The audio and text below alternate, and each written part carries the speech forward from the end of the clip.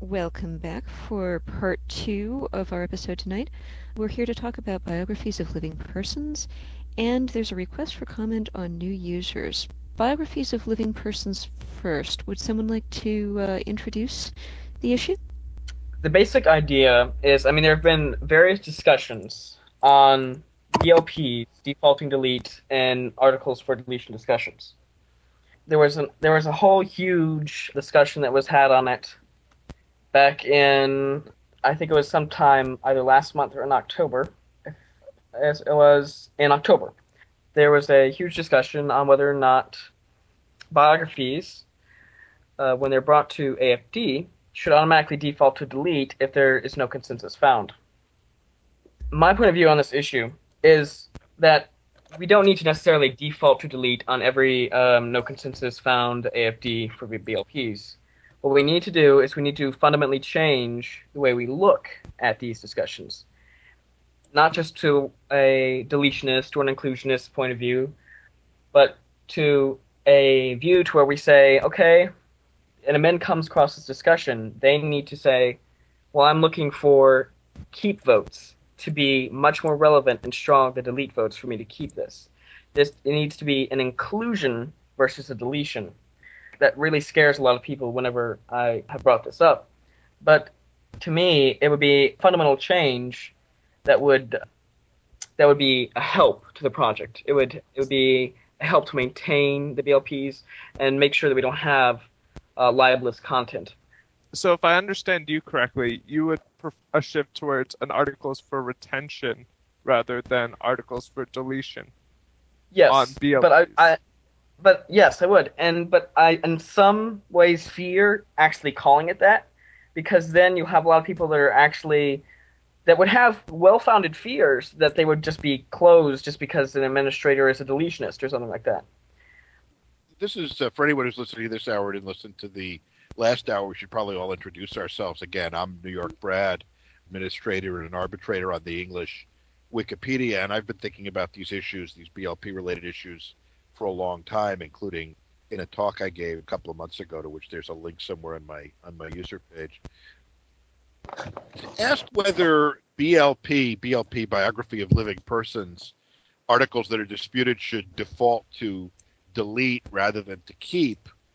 I think it's helpful to step back a little bit and ask yourself what the usual rule is for a no consensus AFD and why one might want to make it different in the case of a BLP article.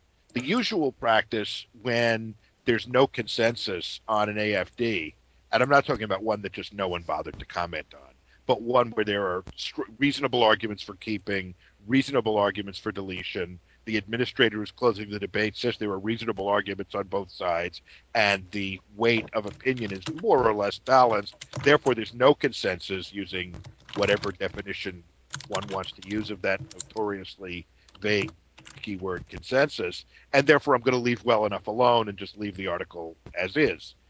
Now, why is that an acceptable outcome? It's an acceptable outcome because in the ordinary course of an article that's not about a living person, you know, keeping it there may or may not add to the value of Wikipedia as an encyclopedia, but it's not necessarily hurting anyone to have the article there. If we have an article about some, web comic that it may or may not be at enough, may or may not have enough hits to warrant keeping, a book that's fairly obscure, some garage band, and we keep it even though it's borderline in terms of notability. Maybe somebody's getting a plug for their comic or their band, but nobody's being really hurt. It's just deciding where on an arbitrary notability continuum something falls. And so the consensus is if there's a reasonable argument to be made that a fair number of people have made to keep the article, you're going to hurt fewer people or you're not going to hurt anyone by keeping the article. Now you extrapolate to BLP. And the weight of the BLP, the BLP policy really has two prongs to it. One is that unsourced information, particularly unsourced negative information, doesn't belong in BLP articles. In a perfect world, everything would be sourced, but we certainly can't have unsourced negative information in a BLP article, It might be inaccurate, it might be controversial, it might be flatly wrong and libelous, and that information has to come out until sourcing can be provided if it can. And if that sort of information pervades the article, then the article needs to be gone, at least until somebody can write a better one. And when the BLP policy was created, that was the essence of the policy. Now the BLP policy is expanded significantly as a result of a number of debates that occurred in 2007. Brian Peppers was one. The QZ Chinese kid debate was one. The Hornbeck-Ownby deletions, which were mine, were one. And this ultimately culminated in what was called the badly drawn Jeff arbitration case, where the community decided that certain information doesn't belong in the encyclopedia, even if one could make with a straight face a notability argument, and even if the information is undisputedly true. There's just a level of invasion of privacy where the presence of the article can hurt somebody in a way that's out of proportion to its importance to the encyclopedia. And I don't want to get into examples because that's been debated endlessly elsewhere. So now we come to the question of, do we put a thumb on the scales and say, in the case of a BLP article, do we default to delete where there's no consensus? And I would say, whoever spoke earlier, and I didn't, who gave the introduction? That was me, Coffee. I'm a Wikipedia administrator. Coffee's point that keep votes in BLP articles should be well justified is well taken. But to me, the question of whether I would close a borderline BLP to default to delete could depend on what's the reason for the deletion? What's the reason deletion is being proposed? If you've got a perfectly legitimate, well-sourced, non-hurtful article on an individual, maybe written by the the individual himself, no evidence that the individual has a problem with the article. I mean, let's say it's a minor league baseball player, and we have notability guidelines for ball players, and the person's not going to hit the majors till next year sometime. So right now he's not quite at the notability guideline. And somebody says, well, he was a star in college, and somebody says, no, he wasn't quite a star in college, and we go back and forth, and it's debatable. It's not necessarily like that's different from an article, a BLP article, where the question is this a person who's been, the subject of malicious slander on the internet to the point that there's an article about the lawsuit the person brought to suppress the slander? Is having that article there going to help the person or hurt the person? I'd be much more likely to say default to delete in the case of an area where the argument is that the person is being hurt by the presence of the article than just that the article doesn't satisfy some borderline notability prong. I hear this Yeah. argument a lot, though, about whether an article hurts someone or an article helps someone. But the thing is, how are we ever going to know that? I mean, of course, in the grand scheme of things, we can sort of guess a week ahead, a month ahead, or whatever. And I feel like, in some senses, that's a real distraction, that kind of argument, because you can't ever know. You can't predict the future about how an article is going to affect That someone's life. Look, you certainly can't know, that and actually segues in. Oh, sorry. I mean, I will plead guilty. I deleted an article about a young person who was kidnapped and mistreated by the kidnappers in a horrible way, and I said it's really not the least bit acceptable when this person's name is Googled for the rest of his life. The number one hit, unless he happens to do something notable as an adult, is going to be about how this person was kidnapped and mistreated and abused. And I deleted it, and I thought I had improved the wiki and improved the world, and it turned out, and then I got an email saying that not only did this person not object to his story being publicized, but in fact he had started a charitable foundation under his name for the victims of child abuse. So you don't always guess right. Nonetheless, one can certainly try, and there are plenty of examples of people who are feel seriously wronged by having a Wikipedia article, some of whom clearly are notable and we're going to keep their article irrespective of their feelings. But just let me And others respond. of whom, If people There, listened to the earlier part of this podcast, we're not trying, for example, to make those kinds of decisions when it comes to sexually explicit images or images that offend particular religious groups. In that instance, we're making no effort, right? Here we're making some huge effort to determine, which articles are going to affect people and how they're going to affect people, and why are we making this big division between these kinds of content That on the encyclopedia? that's a very Because good point, and that segues exactly into my point. If you don't mind my go stepping ahead. in here, I think it's very simple. We don't try to decide for them. I don't try to decide for a parent what their kid should be seeing on Wikipedia because I think that that's the parent's job. And on average, somebody who's going to be a BLP subject, most of the time, they're reasonably successful adults in their careers. I think that person is better qualified than I am to say whether their Wikipedia biography is something they want or not. They know things that I don't know, things that are not necessarily going to be a lot obvious. One courtesy deletion that I nominated, it didn't look like it was anything harmful. It was a positive, basically two-event notability for a businessman who had also made the news for having proposed to his wife at a sporting event. You know, one of those, I think it was one of those big, it goes on, will you marry me on the scoreboard and that type of thing. And at first he was flattered that somebody had created an article about him, and then he started to realize he runs a business. It's a successful business. It's a service business, though. And when he's competing for new contracts, it's an attractive nuisance to his competitors. None of them had actually exploited it yet, but strategically, one of his competitors could have come into his biography, could have written something negative there, and at the moment where a potential client is Googling and making that decision, that could have hurt him. It could have hurt him to the point where he had to lay people off.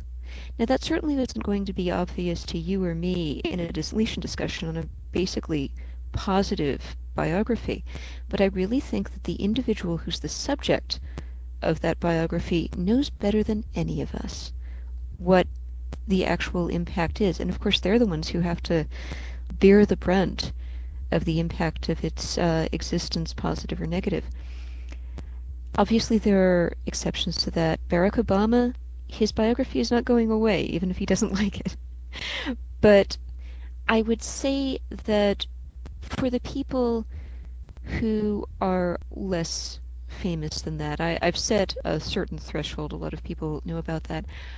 I think that a generous deletion upon request policy would probably be the best route to go.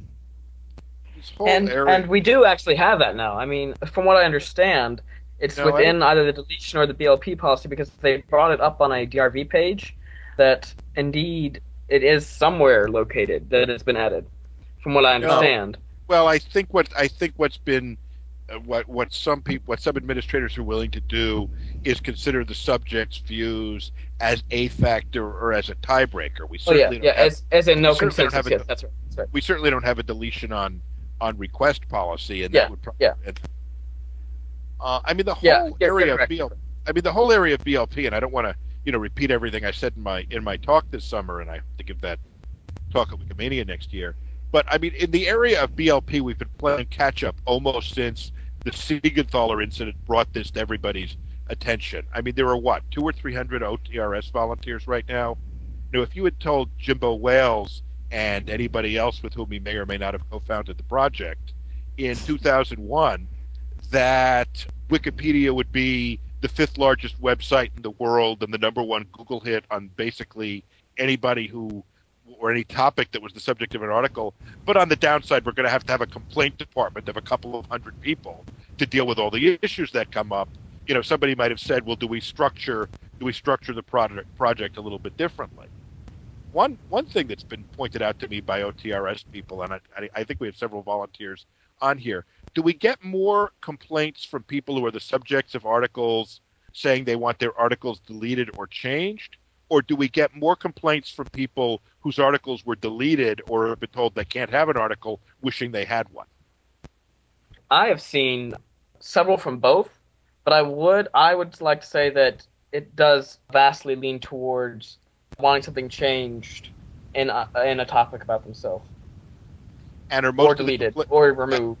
and are most of the complaints you find that we received, you know, do you think most of the complaints have merit that they're pointing out, errors in the articles or invasions of privacy, or is it just I, somebody did something I would say notable about that they? I would say about 65 to 70% of them have actual good merit behind their requests.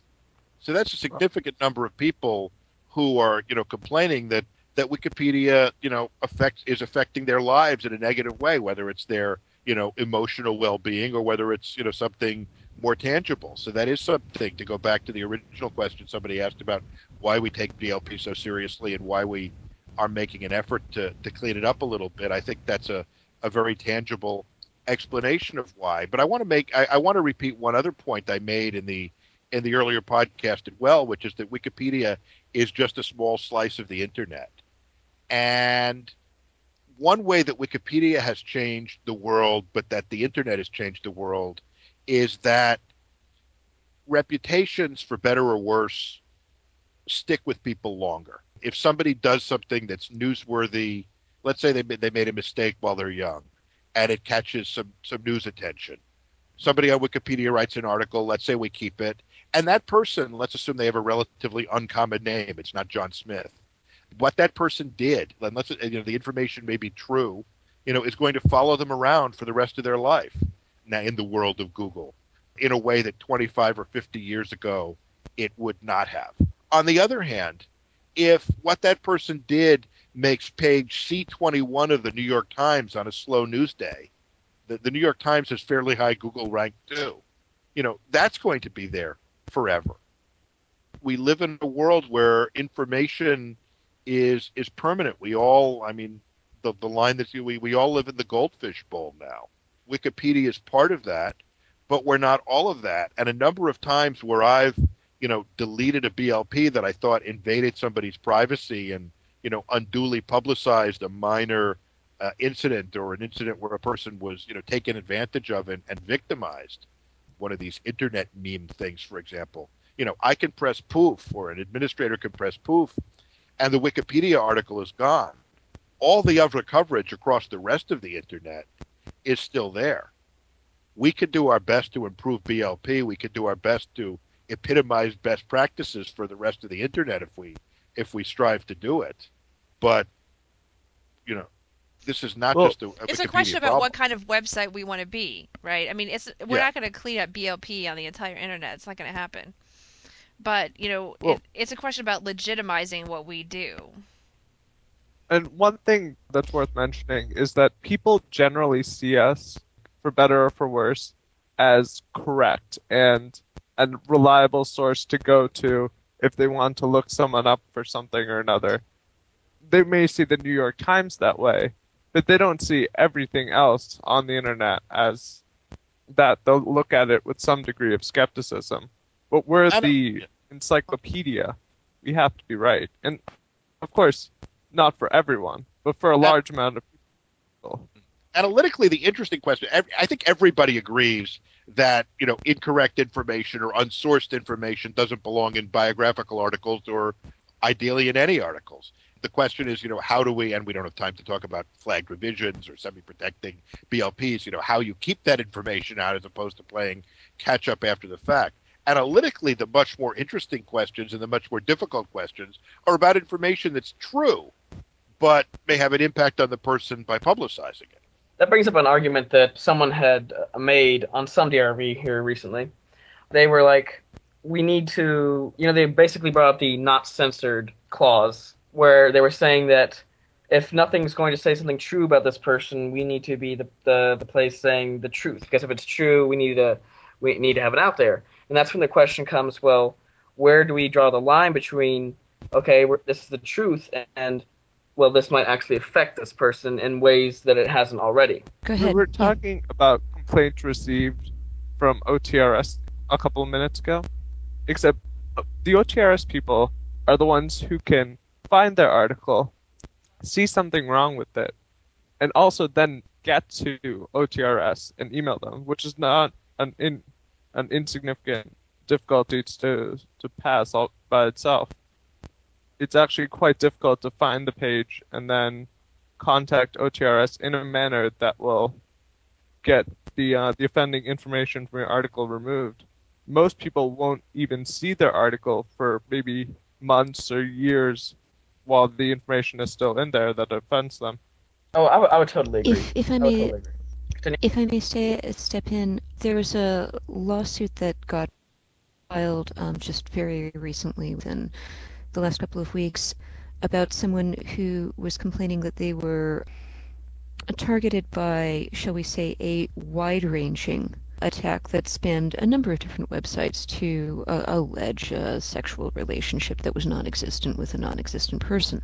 It had been going on for years. In fact, somebody at one of the critical sites found a warning I had given to that person about 3 years ago when I was a newly promoted administrator, and then somehow it had just slipped off of my radar. But there was another incident that arose, which I stuck with, of a similar, and if anything, arguably nastier situation of equal durability, where there was somebody out there in the world who just had it in for someone.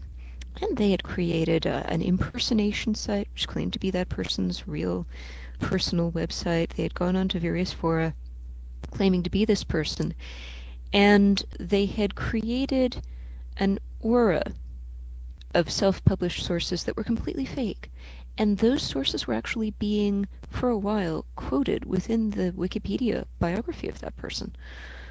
It's a real problem when these things are persistent, and it's a small number of them that are persistent, but I think we need to realize that some of the stuff that happens is not just drive-by vandalism, is not just somebody getting something wrong, and is not going to go away in a week. Well, you mentioned That sometimes things that appear to be sourced are actually completely fraudulent. Jorvin, you mentioned the fact that we have a small number of these that are awful, and it's a wide-ranging conspiracy almost to get them into to get falsehoods into the article. But as Not a of right, conspiracy. It tends to be one individual right, who goes off on a coordinated long-term campaign. We just don't want copycats.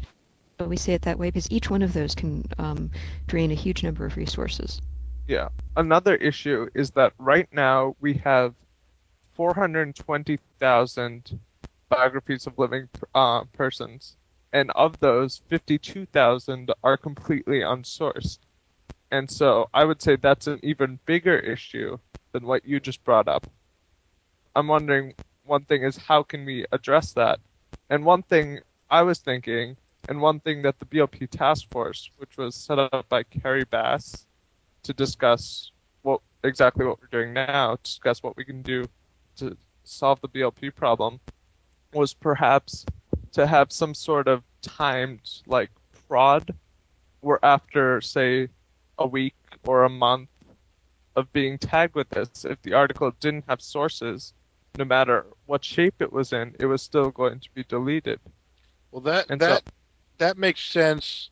When you're dealing with articles of marginal notability, like anything else, it can be taken extremes. And I haven't looked at this article, but about a year ago, somebody who was either very dedicated to BLP reform or was disruptively making a point, depending on how your perspective, decided to delete every statement in every BLP article that didn't have a source to it. So we started with the A's, and the first article he came to was Hank Aaron, who, for the non-Americans listening here, is a famous baseball player. And it said Hank Aaron is in the Baseball Hall of Fame. No source, out it goes. Now, there's such a thing as a fact being, what do you source that? You can source, thousands and thousands of books, but, Hank Aaron is in the, Baseball Hall of Fame, footnote, Hank Aaron, Hall of Famer, page 1. Does that help the article or not? Do we got a point that's made on the featured articles process is sometimes articles are so heavily footnoted they become impossible to read. You know, life like anything else is full of trade-offs. Oh, yeah, I mean, you need to use a certain Yeah, level of common sense when you're dealing with it. I think, on more of a note, what Nuke was talking about, like a prod like that, is the idea of having a deletion over the article really actually seems to attract a lot of editors to those pages usually. And it usually actually helps the article get expanded if there's a timeline in which that certain things have to be put on that page. Now, I'm not saying that we need to force our volunteers to go over here and throw references on this page. But at the same point, if no references can be easily found to source anything or to make this person notable or to make it actually worthy to have a biography of them, then it shouldn't be there anyways. So a prod like that would help out in more than one aspect of looking at this. It's like apples and oranges, though, to compare those two types of problems in terms of size. Certainly, they're both important. One seems to be very large, and if it's not generating OTRS complaints, well, sometimes we don't know. Maybe there are other complaints about it. But if we actually know of something that is long-term and, let's just say arguably malicious, I think that that's in a different sort of class. It's kind of hard to compare how much harm is done from one to the other. Well, I guess that is a sign that we're ready to move on to our next Oh, I subject, was muted. which... I Yes? was, uh, I was, Ah, okay. I thought I was talking. But that Okay. brings me back You were in fact talking, just not to us.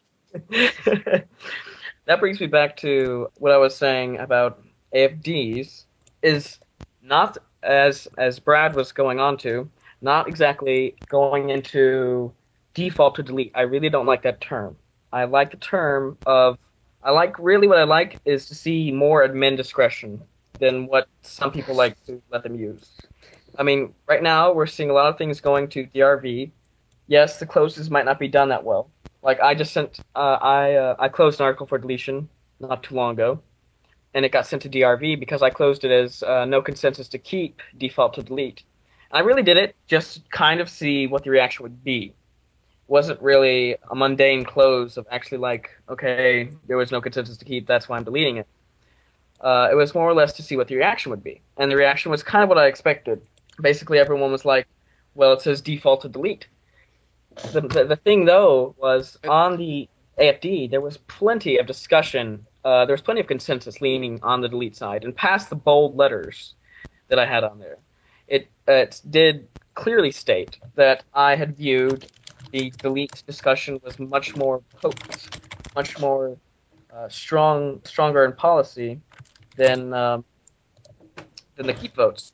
Well, And I said that, but some people at the same point they wanted to hold on to the default to delete, and that in some ways shows me where the mindset of some of the people is. You have to slowly lead them towards this people process. people who look at this and I think it's well known that policy pages on Wikipedia don't always agree with each other.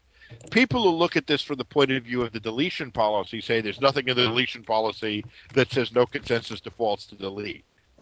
People who look at this from view, whether it's the BLP page or whether it's, as I say, the Bentley Drawn Jeff case, it specifically says contentious material should be kept out until there's a consensus to put it in rather than the other way around.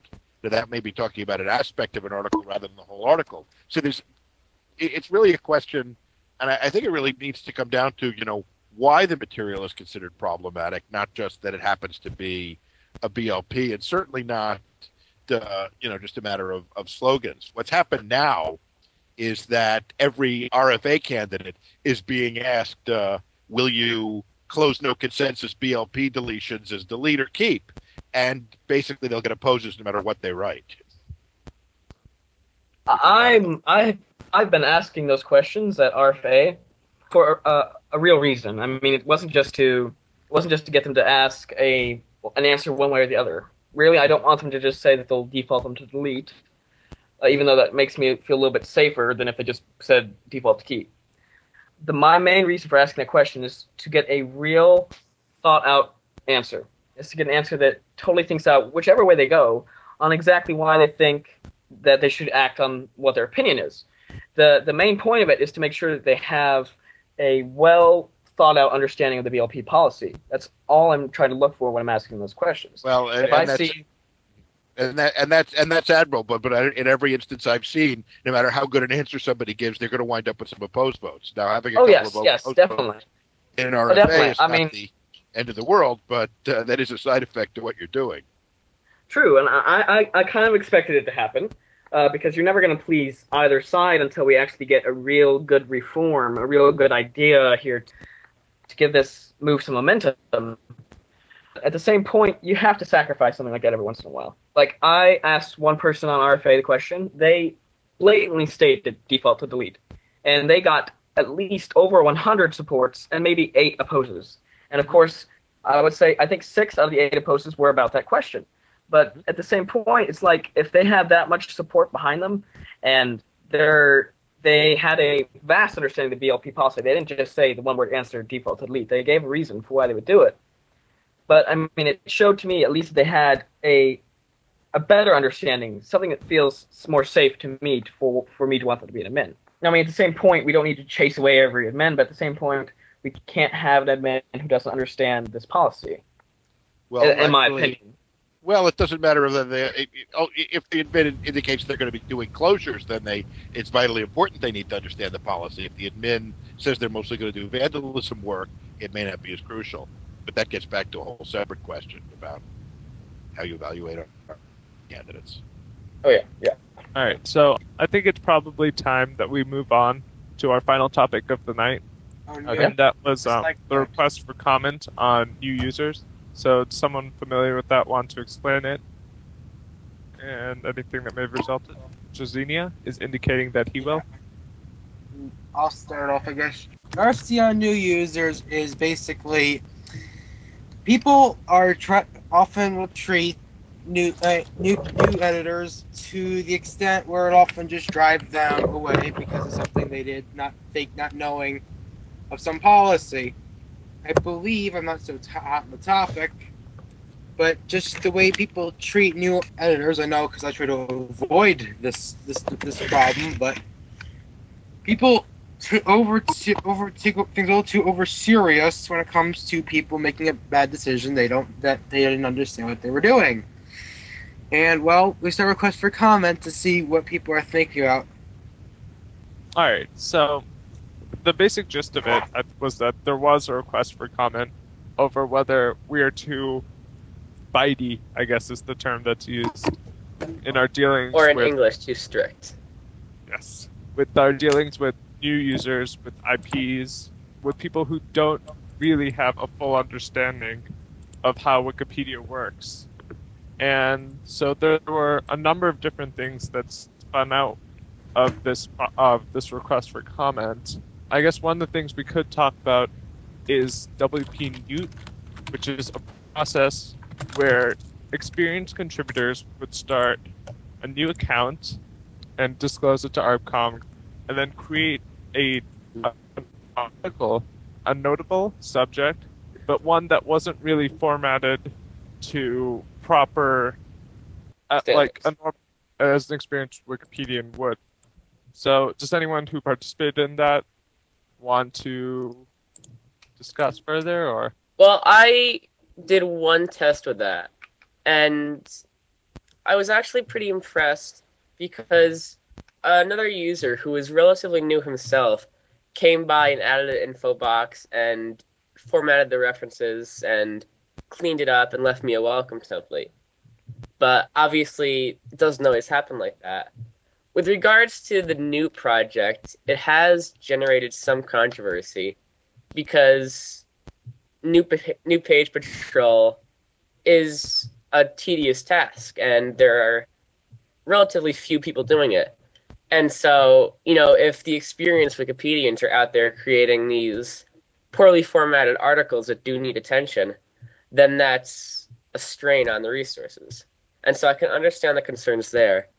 But overall, I think it'd be interesting to hear what other people have to say about whether it's a worthwhile project. For me, the most interesting experience was Ludwig. yeah, Nobody got. sorry. I'm user a Wadawit. The most interesting experience was the difference in the way I was treated as a new user and how Wiki was or was not explained to me versus how I was treated as a new user initially when I came to Wikipedia so many years ago at this point now. So I created 3 new articles that had no sources. They just explained 3 novels that I happened to know about. And when I added material to Wikipedia long ago, that was actually the same thing I did. I just added unsourced information because, of course, I didn't know that you were supposed to add sources to it. So actually, somebody came by my talk page many years ago and they posted this huge, long explanation of how Wikipedia worked and what sources were and why I needed to use them and all of this stuff. And I mean, it wasn't like links to policy pages or anything. I mean, it was paragraph after paragraph after paragraph explaining how the encyclopedia worked. And I felt like, wow, someone's really trying to explain this to me. Whereas now, with the articles that I created, I just got on one of them actually a tag that said there were supposed to be sources. The other two, no one ever came by and said anything about that.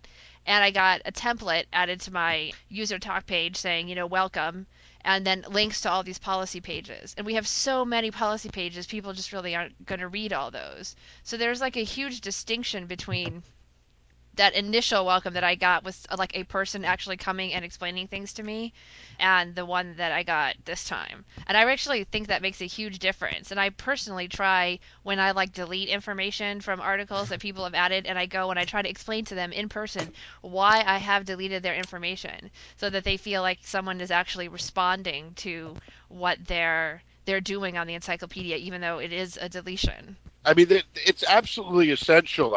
We pride ourselves as a site on our policy of, don't bite the newcomers. Everyone was new once. Everyone made newbie mistakes, or, nobody came in as a perfect editor unless, they lurked for a long, long time. And, if we drive away the people who are new editors, they will never obviously turn into experienced editors. The story I told, I had maybe 20 IB edits before I registered, but one of them was to an article of something I knew a lot about. I made it. I read the article as a reader. I Googled something and it came up, and I read the article and I saw there was something I knew was wrong, so I corrected it. And a minute later, I was instantly reverted back, and I knew I was right, so I reverted it back to my version, but this put in a fairly detailed edit summary explaining why I was right, and the change stuck. If I'd been reverted with that explanation one more time, I probably would have said, this anybody can edit model doesn't work, and just walked away. And that's, even at the IP level, dealing with one sentence, let alone having an article deleted, 5 minutes after you create it, or having tags slapped all over an article 5 minutes after you create it. We definitely need to be more user friendly, whether tactically having people go out and create these new the ARPCOM was certainly struck by how many people were taking this project very seriously. We were all these users saying I've been turned into a newt, because the people are supposed to let us know when they're using a sock. For a limited period of time, for evaluative purposes, it probably served a useful purpose. I wouldn't recommend people doing it all the time, but hopefully we got some good feedback out of it. But we don't want to bite the newbies. We also don't want to bite the page patrollers. I mean, if they get disgusted and walk off too, we haven't advanced the ball. So hopefully we've learned some lessons that we can move on from. Yeah, that's right to what you said. That was the point I was about to get to, was you don't want to fight away the new page patrollers either. I mean, with some respect, I've been looking through the CSD categories, making sure every once in a while that they're being tagged correctly. And I'll shoot off a template or a message to the person who tagged the page if they tagged it wrong, asking them to, look over the policy again. But at the same point, we have to make sure that we keep them respected enough to where they feel, you know, welcome on the project just as much as the newbies do. And at the same point, you have to make sure that you welcome the newbies. So I usually, if a new person comes onto the site and they create an article, and it's not like a vandalistic article or a hoax or anything like that, I'll usually give them a welcome template without any warning whatsoever on their talk page after I delete their article, with the hopes that that way they'll look through all that stuff and they'll become a constructive user, but they'll just do it correctly. And I wish more people would do that instead of just always throwing the "your article has been thrown up for CSD" thing first. Because a lot of times the person could have been perfectly constructive, but we kind of chased them away. See, what I think we need is one central location where there's a set of basic instructions that don't have, big abbreviated links to NPOV and to CSD and to, these obscure wiki internal pages. And I think that if we had more concise instructions that were understandable to newbies and to, even experienced users who don't know policies. And I think that would help to reduce poorly formatted pages or otherwise inappropriate creations that violate COI or NPOV or what have you. And I know that some people have tried to do that with the new version of the Article Wizard 2.0 or whatever. But, I mean, even looking through that, there's still a lot of unnecessary links to internal project pages, and I think it just makes it far too confusing and far too long winded to read in a single sitting, let alone a single day or a single week. Well, I mean, at the same point, we need to tell people not to like create an article about themselves. We also need to nurture them away from doing that, and we need to nurture them towards creating an article on something useful. You need to, try to like, because like a lot of people are like, oh, I want to create an article about myself, and you're like, well, let me just kind of try to push you over here. Is this a topic that interests you? Okay, how about you edit it over here? And if there was a way that we could do that more easily, that would probably actually help out more than anything else. But right now, it's hard to get anything like that done. It's hard to help a user across because usually by their fifth day on the site, they're being attacked from every side because they have absolutely no idea what they're doing. Oh, Well, that's there true. is. Dorova made a point. She said a lot of people have no interest in anything other than an article about their own biography, their business, or something like that, and that's very true. And those are the people that you need to template, block, and we don't need.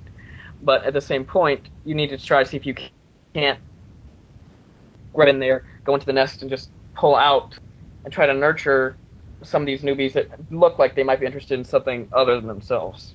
Yeah, I think we need to differentiate between good faith contributors who are genuinely looking to improve the encyclopedia by contributing encyclopedic content, and those that are, as Drova said, just promoting their business or their company or whatever. And I think I that's think an important basically, distinction yeah, to make. I think we need to basically.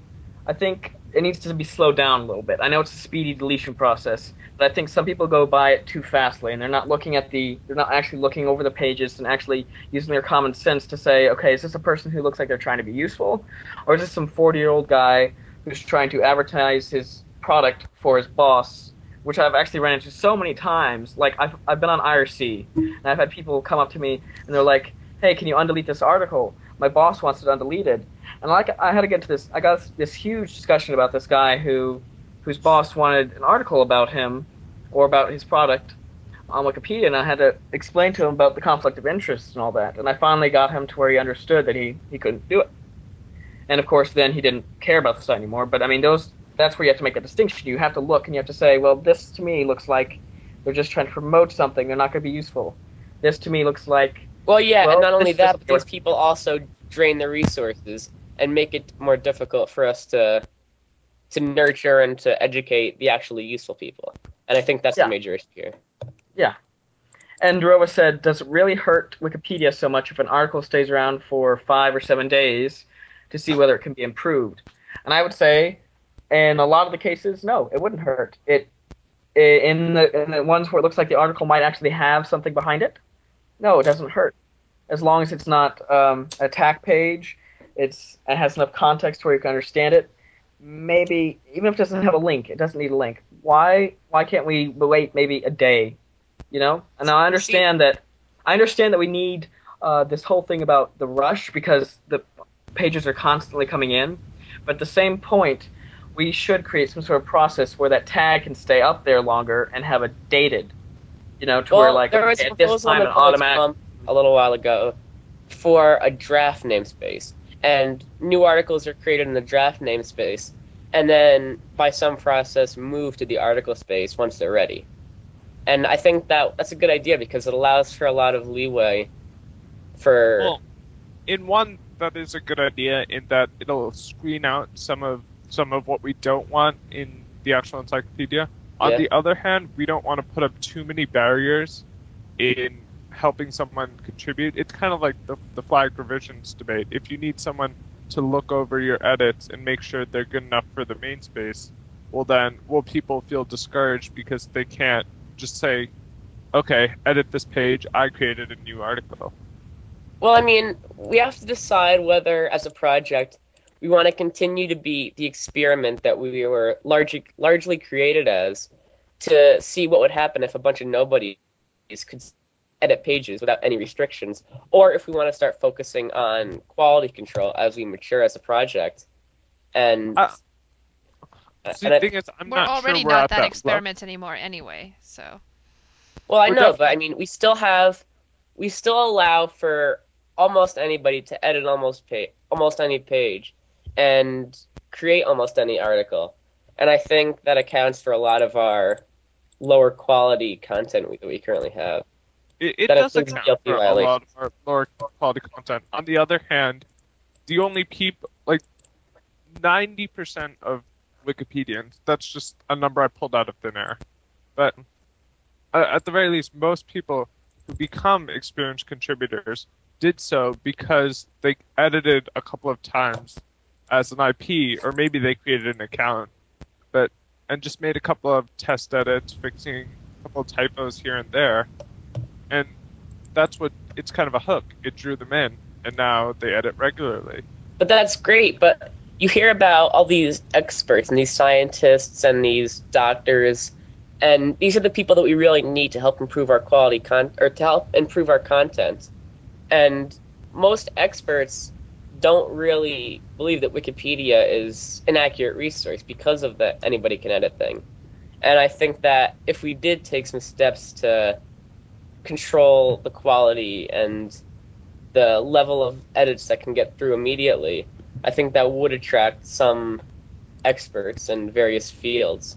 Well, but the problem there is that it's a volunteer project, and Yeah, they're all definitely. volunteers. You can't ask them to, we can't force them to extremely strict standards, otherwise they're going to run away. And if we give them too lenient standards, well, then it's going to be all chaos. And I agree totally with what you're saying there, though, that a lot of professors or people that are knowledgeable about these types of topics don't think that they can edit it because their stuff gets erased immediately by someone who doesn't know what they're talking about. But then that Yeah, exactly. goes I've seen back those into comments way too Oh, often. but actually, I think that goes back into the speedy deletion debate that I was just talking about, where people need to slow down before they revert these edits. the Oh, I the don't. What did issue you want to say? of why experts don't contribute is very complicated, but I don't know if it has much to do with things like vandalism and deletion, because you can explain to experts very easily, we have all these tools for vandalism, and we have all these, like, frontline tools for getting rid of bad edits to articles, and generally they'll accept that. The problem comes when you tell them nobody on the site will accept that you're an expert. That's irrelevant on the site. It doesn't matter that you're a scientist or a professor, and you cannot enter into an argument and say, oh, but I'm a professor of history. I know this to be true, so therefore we can put it into the article. Because that's how they operate every day. They walk into the classroom, or they walk into, a conference, and they know something and they say it, and it has authority because of who they are. On the site, that's not at all the case. And you know what would happen if you got into an argument and said, but I know this is true because I have a degree. Oh yeah, It'd be a yeah, disaster. So it it's a would. totally different culture, and that's where a lot of the resistance comes from. And of course, I have to actually ask the question: is what would be so hurtful in allowing certain people to literally identify themselves as experts on a subject and let them be in one of the top areas of the wiki project, not giving them authority or anything, but allowing them to have their voice heard a little bit better, to where they're not just run of the mill, just like everyone else, just run down. You So, in see what I'm other saying? words, to give them a little more Well, leverage in Yes, content exactly, because types. they know what they're talking about. There well, was actually, such a as an proposal example, a long time ago, actually, something like Wikipedia expert or something like that, and it was like resoundingly defeated. actually, That's what I don't get. I don't understand why that would be defeated, because I just literally can't understand the concept of why you would want to not allow someone who's actually an expert on that subject to show their expertise by helping on an encyclopedia. I agree. No, Well, people absolutely can. I mean, I'm a lawyer and have an avocation in legal history, and I can, write about anything I want, and I can say, hey, I've got these credentials and these credentials, and that doesn't necessarily mean that my input will be taken as more valuable than anybody else on a, controversial issue. But nothing is stopping me from claiming the credential if I want to. Well, I think one of the things, I think there was actually a newspaper article about this several days ago, but basically we are an encyclopedia that reports what other reliable sources say, whereas the traditional encyclopedia will report what the experts say. And so there is a big difference to that. And I'm not sure that most people really get that. I don't think someone who's an expert on a subject would have any problem identifying to the foundation in order to be able to literally call themselves an expert on that subject. I wouldn't see them having any problem with that. And Well, I personally wouldn't have any problem with that. Well, part of the problem is you have people whose expertise is disputed. You have somebody writing about topic A, and somebody says, well, their degree, yes, let's say it's a scientific topic. Yes, they're a scientist, but they're not really a climatologist. They're more a Well, yeah, this. that's what I was getting to when I said they would like identify to the foundation, is they could say, "Here is my degree," okay, and that way I want you to say he has a freaking PhD in meteorology, and he knows what he's talking about in the subject. So we're Okay, gonna but say that's that he just it. Who's has. qualified to judge their expertise? So let's say, for example, I email the foundation and I say I'm an expert in children's literature. My dissertation is on 18th century British children's literature.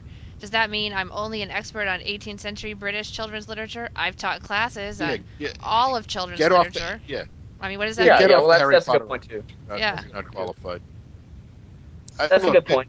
the number of instances in which somebody has been, I mean, again, expert retention is a big issue because somebody may have, somebody may be, highly qualified, but if they're posting in a controversial area, somebody with a different point of view or somebody who disagrees with, the neutrality of what they write is going to change what they wrote, revert them. And a lot of the time the expert says, well, if it's not my way, it's not for me. And some of these people, we should be making a higher effort to retain. And some of them, frankly, in their area of expertise may not be suited for the wiki model because they do feel so strongly about what they have to say, and maybe they should be, contributing in a different topic area. Everything depends on the individual. But I don't think that, if somebody is going to revert edits because they think they're not neutral or they think they're not accurate, being told that, this person has a PhD isn't necessarily going to, help.